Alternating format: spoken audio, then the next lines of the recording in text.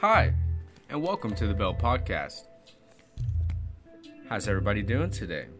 It's a beautiful day. I hope you're smiling. Hope you're having a great one. The article that we're going to be discussing today is Could Taiwan Spark World War III? Sounds pretty crazy, doesn't it? Well, let's get into it. We're going to start by asking why Taiwan is important in the first place. Well, China is Taiwan's largest trading partner, with bilateral trade worth $273 billion last year, accounting for 33% of the island's total trade with the rest of the world, according to the Taiwanese government. The second being the United States. From 2017 to 2022, Taiwan exported a total of $515 billion to China, and exported half of that, $245 billion, to the U.S. Interestingly, though, Hong Kong is slightly below the U.S. at $240 billion. Now, in terms of foreign relations, Taiwan is an important U.S. partner in health and investment, trade, semiconductor and other critical supply chains, science, technology, investment screening, education, and advancing democratic values. That's a lot. I mean, come on. On the other hand, however, Taiwanese exports to mainland China were at an all-time high in 2021. More importantly, though, they have China in a chokehold over semiconductors. In 2020, China spent more on importing chips than it did oil, guys. I mean, come on. You know how they are about oil. China is also believed by many to be stockpiling chips for a majority of market share. Furthermore, China won't become self-reliant in semiconductors for at least another decade, despite Beijing's huge financial investment in its large-scale semiconductor effort currently underway. All of this is according to global data analyst Michael Orm. Taiwan is the world's top contract manufacturer of semiconductor chips, and its industry is booming despite tensions with China. These chips are found in almost all electronics, including smartphones, vehicles, computers, and even defense systems that rely on artificial intelligence. Companies in Taiwan were responsible for more than 60% of revenue generated by the world's semiconductor contract manufacturers in 2020.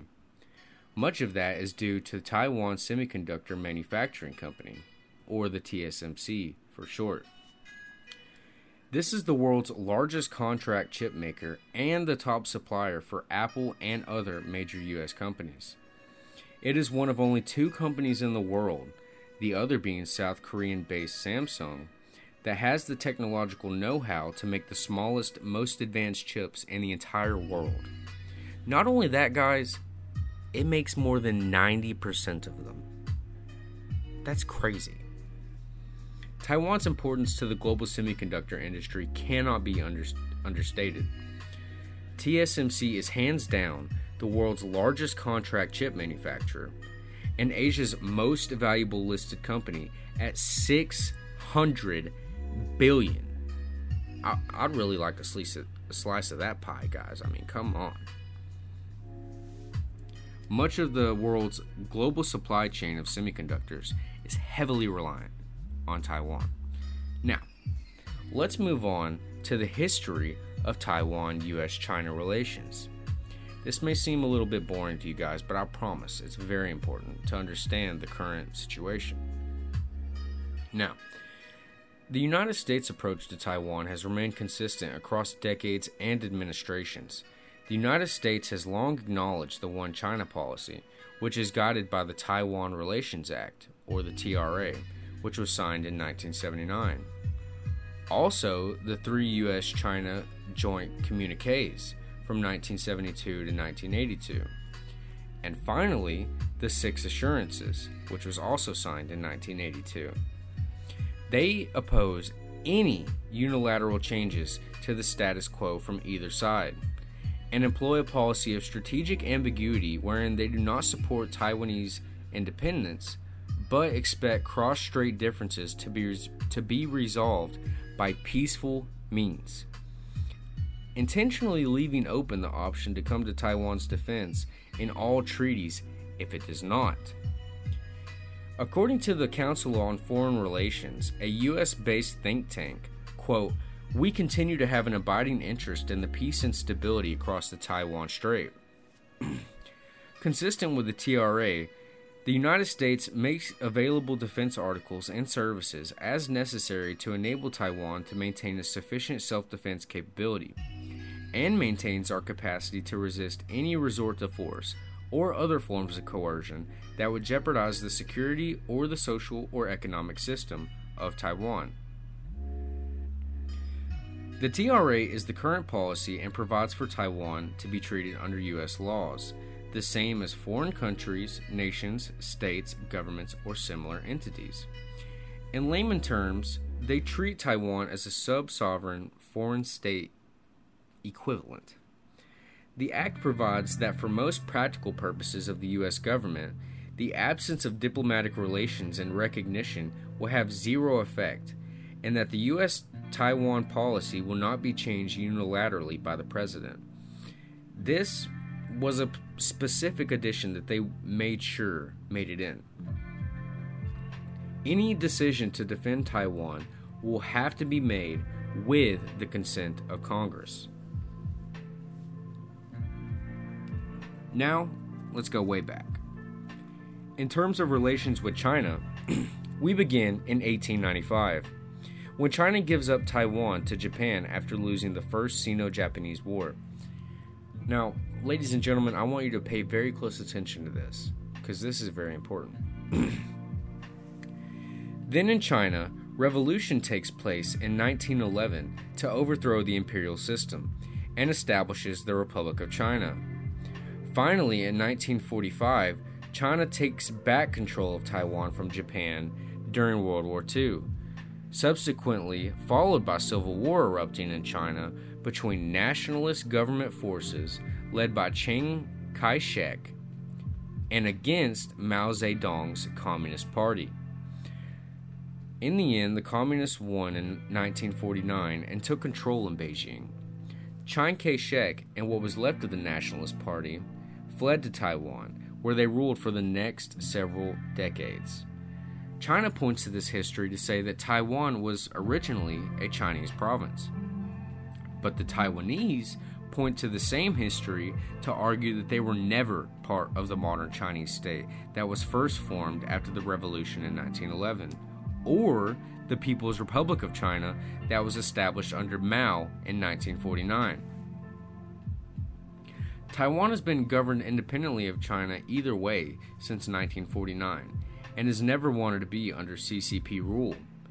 But Beijing views the island as part of its territory. Beijing has vowed to eventually unify Taiwan with the mainland by 2049, using force if necessary. However, increasing economic and military pressure has led to the rise of the Democratic Progressive Party, or the DDP for short. The DDP in Taiwan has traditionally held that Taiwan is already an independent state governing the territories of Kinmen, Matsu, the Pinggu Islands, and the island of Taiwan, thus rendering a formal declaration of independence completely unnecessary. This has culminated in Taiwanese President Tsai Ing-wen openly calling for China to recognize this fact in early 2020. She's brave, I'll tell you that. Under President Donald Trump, the United States deepened ties with Taiwan over Chinese objections, including by selling more than $18 billion worth of arms to the military, and unveiling a $250 million complex for its de facto embassy in Taipei. Trump also spoke with Tsai, the president, by telephone ahead of his inauguration, the highest level of contact between the two sides since 1979. He also sent several senior administration officials, including a cabinet member, to Taipei. Including his last days in office, the State Department eliminated long-held restrictions governing where and how U.S. officials can meet with their Taiwanese counterparts. The Biden administration, for their part, has taken a similar approach, continuing arms sales and affirming the Trump administration's decision to allow U.S. officials to meet more freely with Taiwanese officials. Also, Biden was the first U.S. president to invite Taiwanese representatives to attend the presidential inauguration. These efforts are seen by China as the U.S. meddling in China's affairs. Now, let's get to current affairs with the rising tensions around China. Beijing isn't going to have someone push them around. The PLA, or the People's Liberation Army, the military wing of the CCP, has made preparing for a Taiwan contingency one of its top priorities, and Taiwan has been a major catalyst for China's military modernization. In a 2019 defense white paper, the PLA said it would, quote, resolutely defeat anyone attempting to separate China from Taiwan. China has also made moves to secure the South China Sea and surrounding waters as its own, establishing military blockades around entire countries' coastlines, including Australia. This includes the Taiwan Strait. As stated, Taiwanese President Tsai Ing-wen, whose party platform favors independence, has rebuked Beijing's efforts to undermine their democracy. Furthermore, U.S. House Speaker Nancy Pelosi's controversial visit to Taipei in the beginning of August of this year was seen by Beijing as strengthening of U.S.-Taiwan relations. In retaliation, the PLA began live-fire military exercises in 6 different air and maritime areas around Taiwan. Then, China called for all foreign ships and aircraft to avoid the areas it designated for the exercise, which some analysts say could be construed as a symbolic blockade. Others say Beijing encircling of Taiwan with large-scale military drills is a bid to normalize aggression and change the status quo by squeezing its democratic neighbors' control over its waters and airspace. The drills, which were branded provocative and irresponsible by the White House, involved long-range live ammunition firing in the Taiwan Strait, 110 aircraft, and 41 Chinese vessels crossing the median line over 3 days through Sunday. China fired 3 Dongfeng ballistic missiles into waters north, east, and south of Taiwan on Thursday, and on consecutive days sent unmanned planes over Taiwan's outlying Kinmen Islands, which lie very close to China. These drills were due to end on Sunday, but on Monday, however, the PLA's Eastern Theater Command said it would continue to conduct live-fire combat joint exercises and training in the waters and airspace around Taiwan, quote, focusing on joint anti-submarine and naval commando operations. Okay. Beijing has also used non-military measures to pressure Taiwan. They have pushed for Taiwan's exclusion from multilateral trading blocs, including the Comprehensive and Progressive Agreement for Trans-Pacific Partnership. Whew, that's a mouthful. And the Regional Comprehensive Economic Partnership.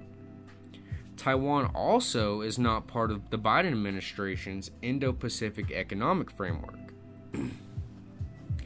In 2016, due to the rise in power of the DDP, China suspended a cross-strait communication mechanism with the main Taiwan Liaison Office and restricted tourism in Taiwan, bringing number of mainland tourists from Taiwan from a high of over 4 million in 2015 down to 2.7 million in 2019. Furthermore, China has also pressured global corporations, including airlines and hotel chains, to list Taiwan as a Chinese province, as well as banning imports of some fruit and fish from Taiwan. I mean, talk about petty, guys. Finally, China has intimidated countries that have ties with Taiwan. For example, in 2021, China cut off trade with Lithuania for opening a Taiwanese representative office in its capital. In 2020, Taipei accused 4 Chinese groups of hacking into at least 10 Taiwanese government agencies and 6,000 official email accounts since 2018, to try and access government data and personal information. So, ladies and gentlemen, what is the conclusion? Well, of course, an increasing number of Taiwanese people feel more closely tied to Taiwan than to the mainland due to these aggressions. According to surveys done by the National Chengchi University, more than 62% of the island's residents regarded themselves as exclusively Taiwanese in 2021. It's pretty big. By comparison, 32% identified as both Taiwanese and Chinese, down from 40% a decade earlier. Even more so, only about 3% considered themselves only Chinese, a figure that has decreased massively since 1994, when 26% identified that way. You know, that may seem silly and not really pertinent, however, that is the issue of the day. However, Taiwan likely doesn't have the capabilities to defend against a Chinese attack without external support. Even though Tsai and the DDP have prioritized increased defense spending, with a record budget of nearly $17 billion for 2020. China's spending is still estimated to be around 22 times that, though. I mean, 22 times. In 2022, Taiwanese lawmakers approved the Tsai government's plan to spend an extra $8.6 billion on defense over the next 5 years.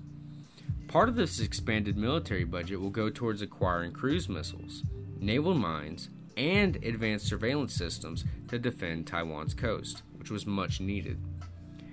The U.S. Department of Defense said in a 2021 report that China's military, the PLA, is, quote, likely preparing for a contingency to unify Taiwan with the PRC by force, while simultaneously deterring, delaying, or denying any third-party intervention, such as the United States.